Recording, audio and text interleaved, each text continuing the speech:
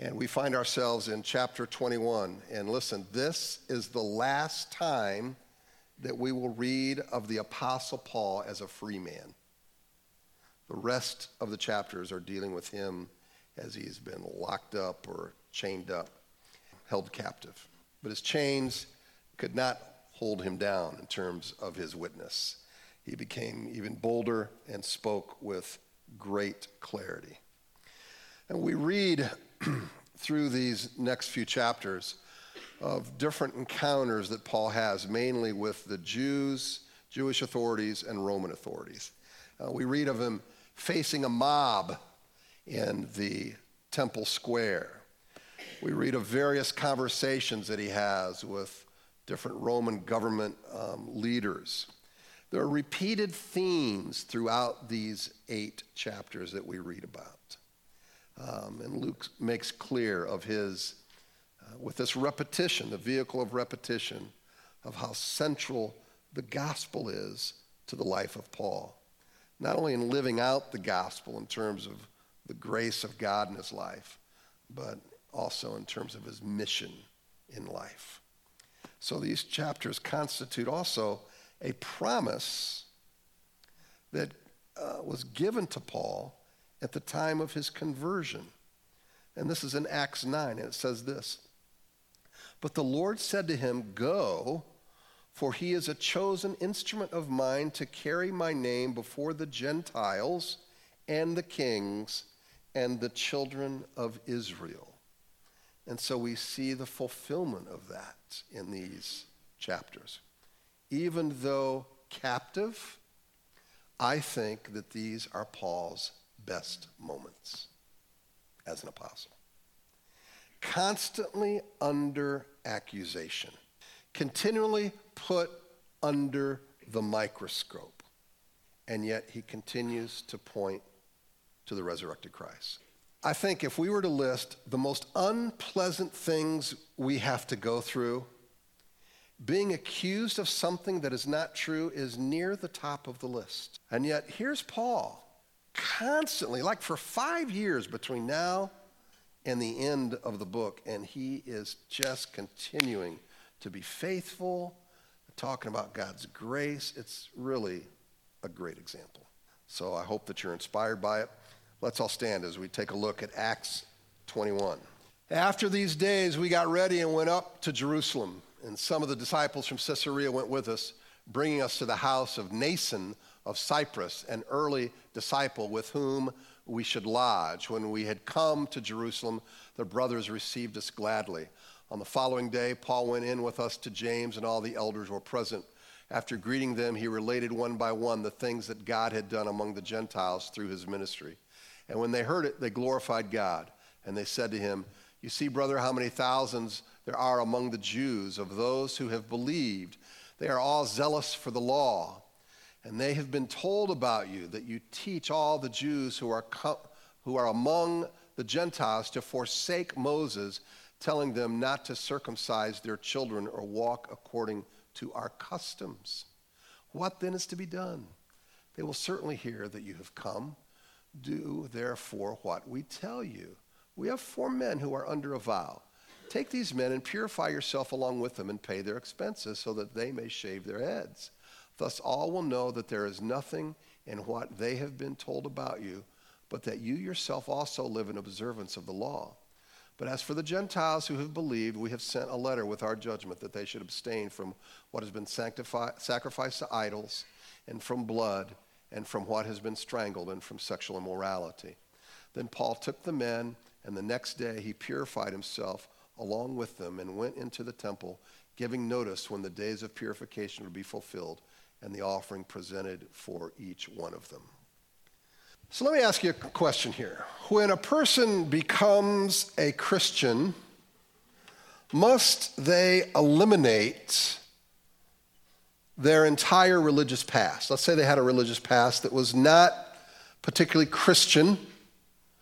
Do they have to forego all the practices from that past? Can some practices, even though not specifically under a Christian system, be practiced within our new life in Christ? these are the kinds of things that are addressed in Acts 21. Some of you may have grown up, let's say, genuflecting, kneeling before you get to an aisle. I remember when my wife, Janet, first came to Christ. She grew up in a system in which they did that. And I remember when she came to our church, she did that. And I'm like, you don't have to do that. I suppose if you want, no big deal, but you don't have to. How about when you take communion or baptism that has a much different meaning within a prior system, and then you come to Christ, do you not not get baptized or not take communion anymore because you don't want to associate it with your past? Do you do that? Or let's flip the scenario. Let's say that you are ministering in an Islamic country. Is it okay to put on Muslim clothing? Is it okay to fast to recognize Islamic religious festivals? Is it okay to practice the dietary laws in respect of your Muslim friends? Now, you practice such things in your head and your heart. These are not theological compromises, but it's a Christian recognizing cultural, religious customs out of respect for your Muslim friends. Well, let's read our passage and see if we can't gain some understanding in this regard. After these days, we got ready and went up to Jerusalem, and some of the disciples from Caesarea went with us, bringing us into the house of Mnason of Cyprus, an early disciple with whom we should lodge. Now, if we look at our map here, we can see the trek that Paul made. He went to a lot of different cities, and we've covered much of that in our prior sessions in Acts.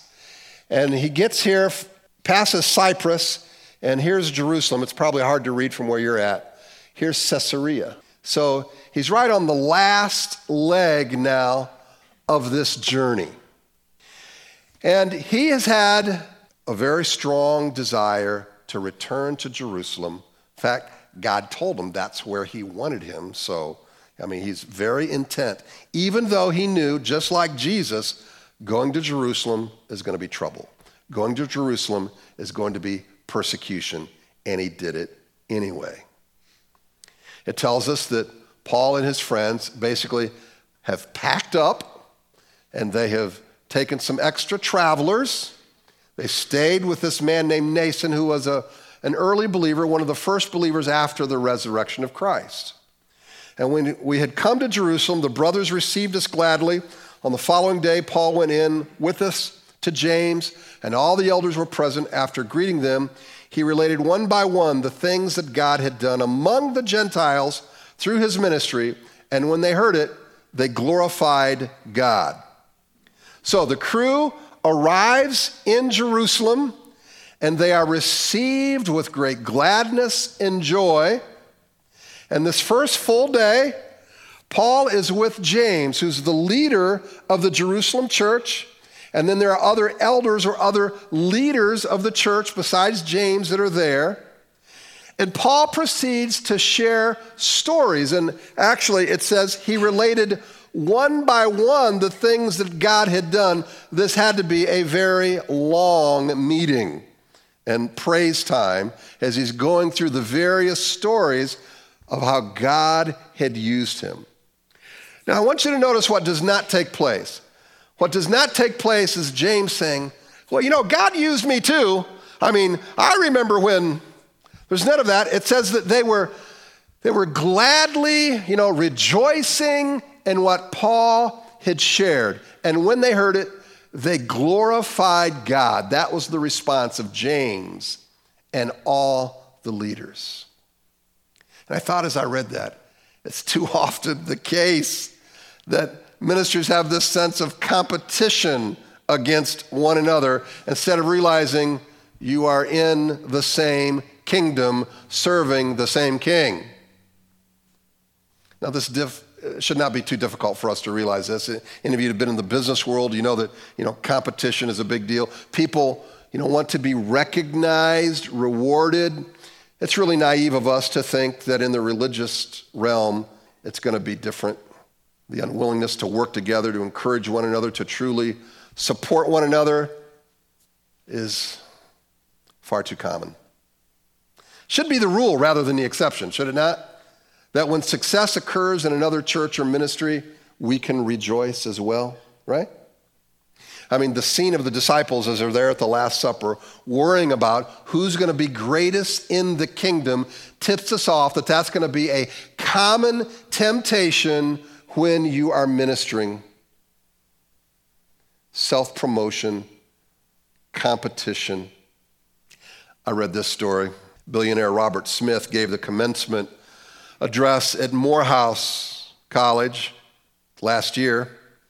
In the speech, he communicated to all the graduating class that he and his family would cover all of their school debt. Nice. As you can imagine, they were elated. But other people heard of this and were writing letters of why they were not pleased that that was taking place. Why? Because they had saved and sacrificed, and they expressed resentment that they were not a part of this gift giving. I mean, instead of being happy, instead of grabbing a hold of the fact that they're being responsible and, saving and trying to pay off their debt, they felt left out, that they were not a part of this grace gift of immediate paid tuition. Resentment and jealousy is not only unreasonable, it is a thief because it steals from us our contentment. I want to suggest to you that serving Christ is also a gift of grace. And I know some see it as a ball and chain. They got it wrong. Some see it as only an obligation. They got it wrong. It is a gift of grace. Think of how grace has been given to us. None of us deserves to be forgiven of our sin. Yet Christ died for us and God forgave us. None of us in our own strength can give 1 inch to advance the kingdom of God. Yet God, in his mercy, gifts us that we might have an opportunity to serve and expand the kingdom of Christ. None of us deserves to be a part of the blessing of seeing others come to Christ, grow in him, suffer in joy, rejoice when we see someone healed, experience his touch, and yet we get to hear of God's work. I mean, when we hear of another ministry then thriving, seeing others come to Christ, let us rejoice that God is active and adding to his kingdom. We don't deserve to be a part of any of that. We don't deserve blessing or grace, yet we receive it generously, daily, from the hand of God. Now, the early Christians, I think, were able to rejoice in Paul's work because they realized that they were all a part of the same denomination. Can we not appreciate that? Yes. No, that's not why. They could rejoice because they're part of the same kingdom, serve the same king, contributing because God has gifted them. When you truly see one another and yourself as recipients of God's grace, when you hear it, you glorify God. I praise God for the work that he does in all the other churches in our area. And I've told you this before, but the larger ones, you think of James River and others, John has a target on his back. Don't criticize him. Just pray for him. And pray for the other pastors in the area and the other leaders that God would direct them, that God would use them, that God would humble them. And they said to him, "You see, brother, how many thousands there are among the Jews of those who have believed. They are all zealous for the law, and they've been told about you that you teach all the Jews who are among the Gentiles to forsake Moses, telling them not to circumcise their children or walk according to their customs. What then is to be done? They will certainly hear that you have come." So James and the elders are alerting Paul of this complaint that's being told about him by these Jews. So they have witnessed fellow Jews coming to Christ. They've seen Gentiles coming to Christ, and their complaint was Paul is not telling the Jews to concentrate more on the law. In fact, they hear Paul saying to disregard the law. That's what they say. They said Paul was telling the Jews you don't have to follow the law anymore. These are the things that mark us as a people. So they resented Paul for that. Now, there is a kind of a political context that adds fuel to the fire here. The Jews were very anxious. Josephus, the historian during this time, described this period of time with intense Jewish nationalism and political unrest. There was one insurrection after another that challenged Roman authority, and the Romans were notorious for being heavy-handed. This special brew, what it did, it increased the Jewish animosity toward Rome, and it inflamed anti-Gentile sentiment. So with Paul being friendly to Gentiles, the Jews were ripe for misreading, misinterpreting his message. Now, what is it Paul actually said? What is it he actually taught? And how does that differ from what they were saying he was teaching? In short, Paul encouraged Jewish Christians to remain still practicing some of these laws, Jewish laws, but Gentile converts were not subject to it, with one exception. When they were with their Jewish friends or in a Jewish context, it would do them well to follow some basic Jewish practices out of cultural sensitivity. Paul said this, "To the Jews, I become as a Jew in order to win Jews. To those under the law, I became as one under the law, though not being myself under the law, that I might win those under the law. To those outside the law, I became as one outside the law, not being outside the law of God, but under the law of Christ, that I might win those outside the law." Fit within the culture the best you can so that the gospel is not hindered. Really simple to understand. Paul made it clear that circumcision or following Jewish customs were not the vehicles for salvation. He said in Galatians, "Now it is evident that no one is justified before God by the law, for the righteous shall live by faith." Now, about 8 years before this episode in Acts 21, about 8 years before, Paul was a part of what was called the Jerusalem Council. It's in Acts 15. Here, the church leaders meet to give instructions to Gentile Christians who are cohabitating in a Jewish context. Paul was a part of this council, and the early church did a great deal of eating together in homes as part of their church experience. So you'd have Gentile believers were in Jewish homes sometimes, or maybe the Gentile would have the Jews over. And some of these Jews considered some food unclean. And this would cause an unnecessary offense from the Jews if the Gentiles ate this unclean food. And so, as a result, This council suggested requirements to make fellowship possible between the Jews and the Gentile Christians. Again, cultural sensitivity, loving your brothers and sisters enough so that they're not unnecessarily offended. It's really not too hard to understand, all right?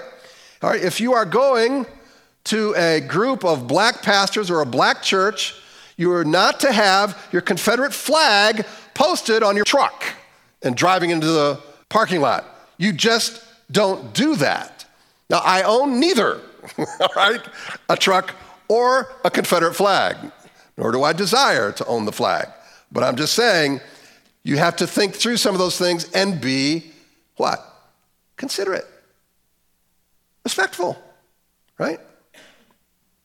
For it has seemed good to the Holy Spirit and to us to lay on you no greater burden than these requirements, that you abstain from what has been sacrificed to idols and from blood and from what has been strangled and from sexual immorality. If you keep yourself from these things, you will do well.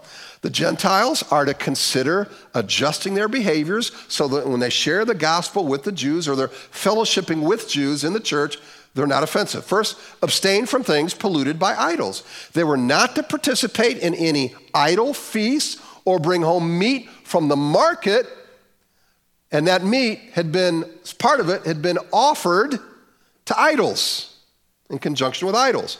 The Gentiles were also to abstain from sexual immorality. Now look, the Gentiles were considered dirty, and I mean that in a moral sense, by the Jews, because the Gentiles lived by a different code, or many times no code at all. They just did what they wanted. So when a person comes to Christ, it doesn't always mean that they've cleaned up every single area of their life. It is impossible to repent of every single sin when you come to Christ. You can't name every single one. That's an impossibility. But when you come to Christ, God, maybe through discipleship, reading the Word, teaching, you learn some things that have to come under the lordship of Christ, and that includes your sexual life to come under the lordship of Christ. So the Jews would have thought a person living in immorality was not only a hypocrite, but they wouldn't listen to him if he had to say anything about the gospel. It would just shut him off. So, sexual immorality, don't do it. They would abstain from what has been strangled and from blood. The Old Testament prohibition was against eating meat with blood in it. That was practiced by the Jews, and Gentiles are encouraged to follow this same kosher-only diet when with Jews. So if Gentile believers were to ignore these instructions, what they would be doing is causing a break in the fellowship, and they would lose respect. This is not a matter of salvation. It's not even a matter of being holy before God. God doesn't really care whether you eat meat or what kind of meat, or, whatever. But it's about loving your brothers and sisters who are from a different culture.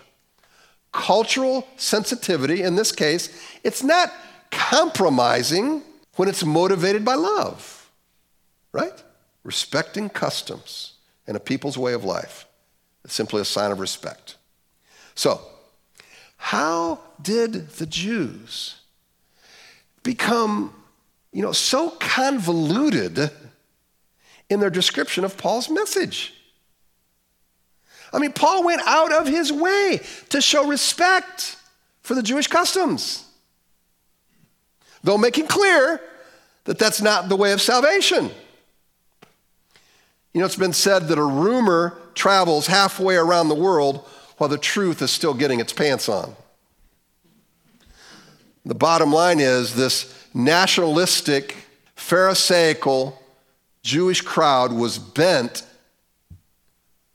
on not only not believing anything that came out of the mouth of Paul, but they wanted to see him dead, right? They prejudged him.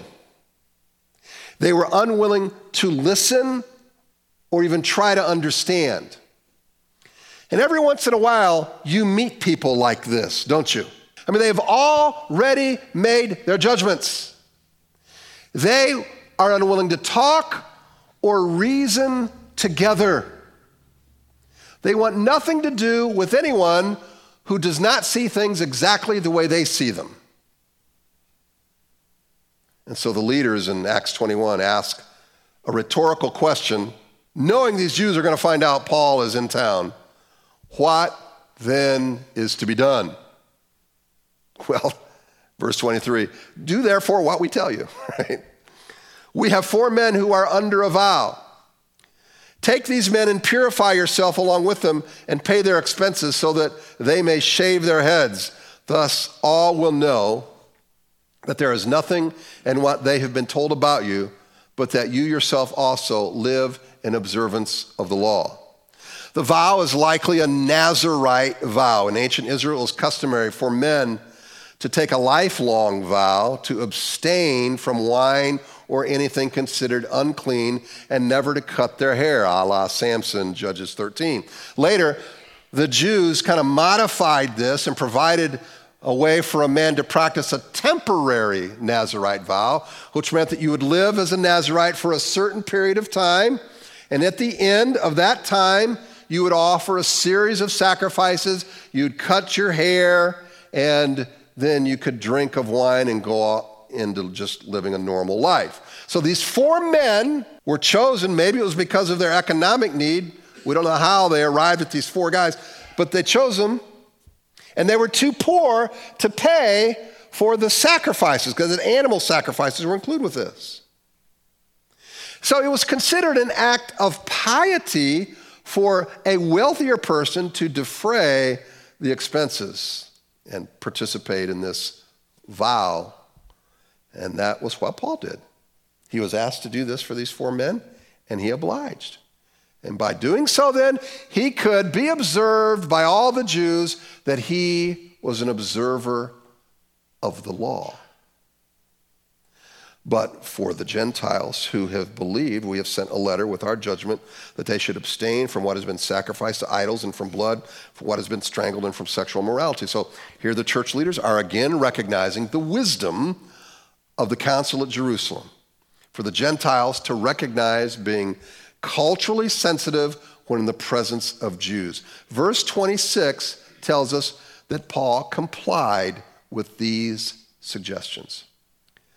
So, cultural sensitivity means doing things you normally would not do, doing things or prohibiting yourself from things that you have the freedom to do, but you are constraining yourself because you are in the presence of others who might find that objectionable. Then Paul took the men, and the next day he purified himself along with them, went into the temple, giving notice when the days of purification would be fulfilled and the offering presented for each one of them.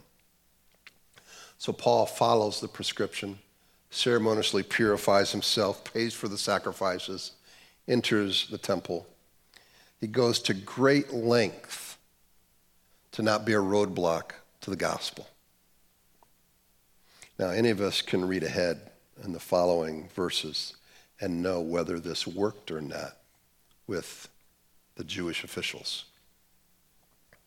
Basically, it didn't. One lesson we learn from Paul's experience is that you can do the right thing, but things don't necessarily turn out for you.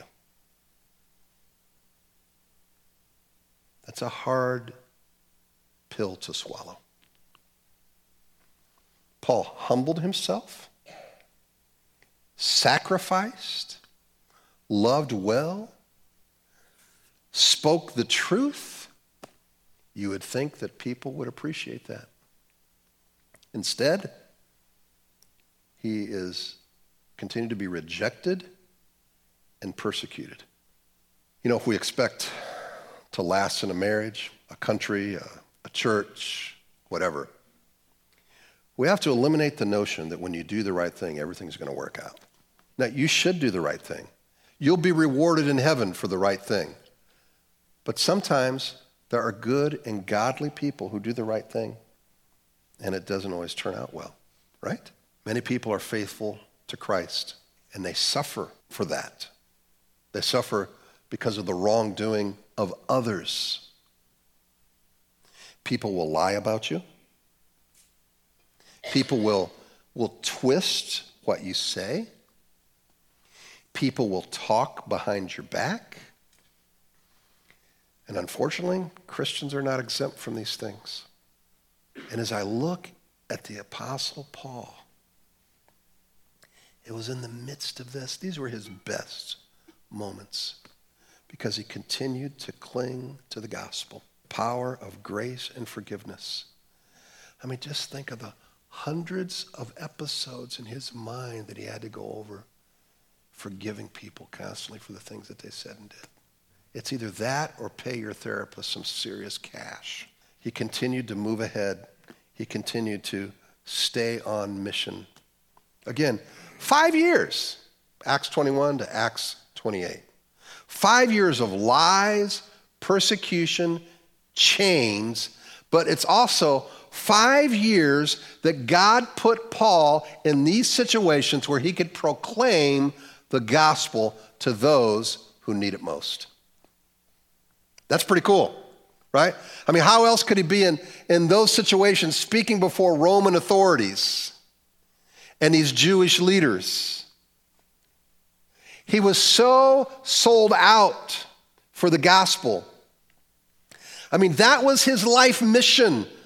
That bled through him. He was willing to go to the mat, whatever it meant, to make sure that message got out. And he lived by the gospel and the power of grace and forgiveness. What does that mean for us? Well, to keep it simple, whatever circumstance we're in, we make a beeline for Christ. Whatever situation. If it's a tough situation, we make a beeline for Christ. Remember the gospel, remember grace and forgiveness, and I have no right for vengeance or holding bitterness in my heart. Because all I got to do is just pause and reflect about the great grace that has been shown to me. Imagine if everybody around you gave you what you deserve. All the stupid things you've said. I've got volumes that could be written about my stupid stuff. And if I didn't have God's mercy expressed to me through others who have been merciful and graceful toward me, I couldn't bear the load. Right? So make a beeline for him today. Some of you are in tough circumstances right now. Make a beeline. You may not be chained, literally like Paul was, but you feel chained because you're stuck in some relationships that are really, really difficult and hard. God is with you. God knows. God is giving you strength. Make a beeline for Jesus. Let's pray.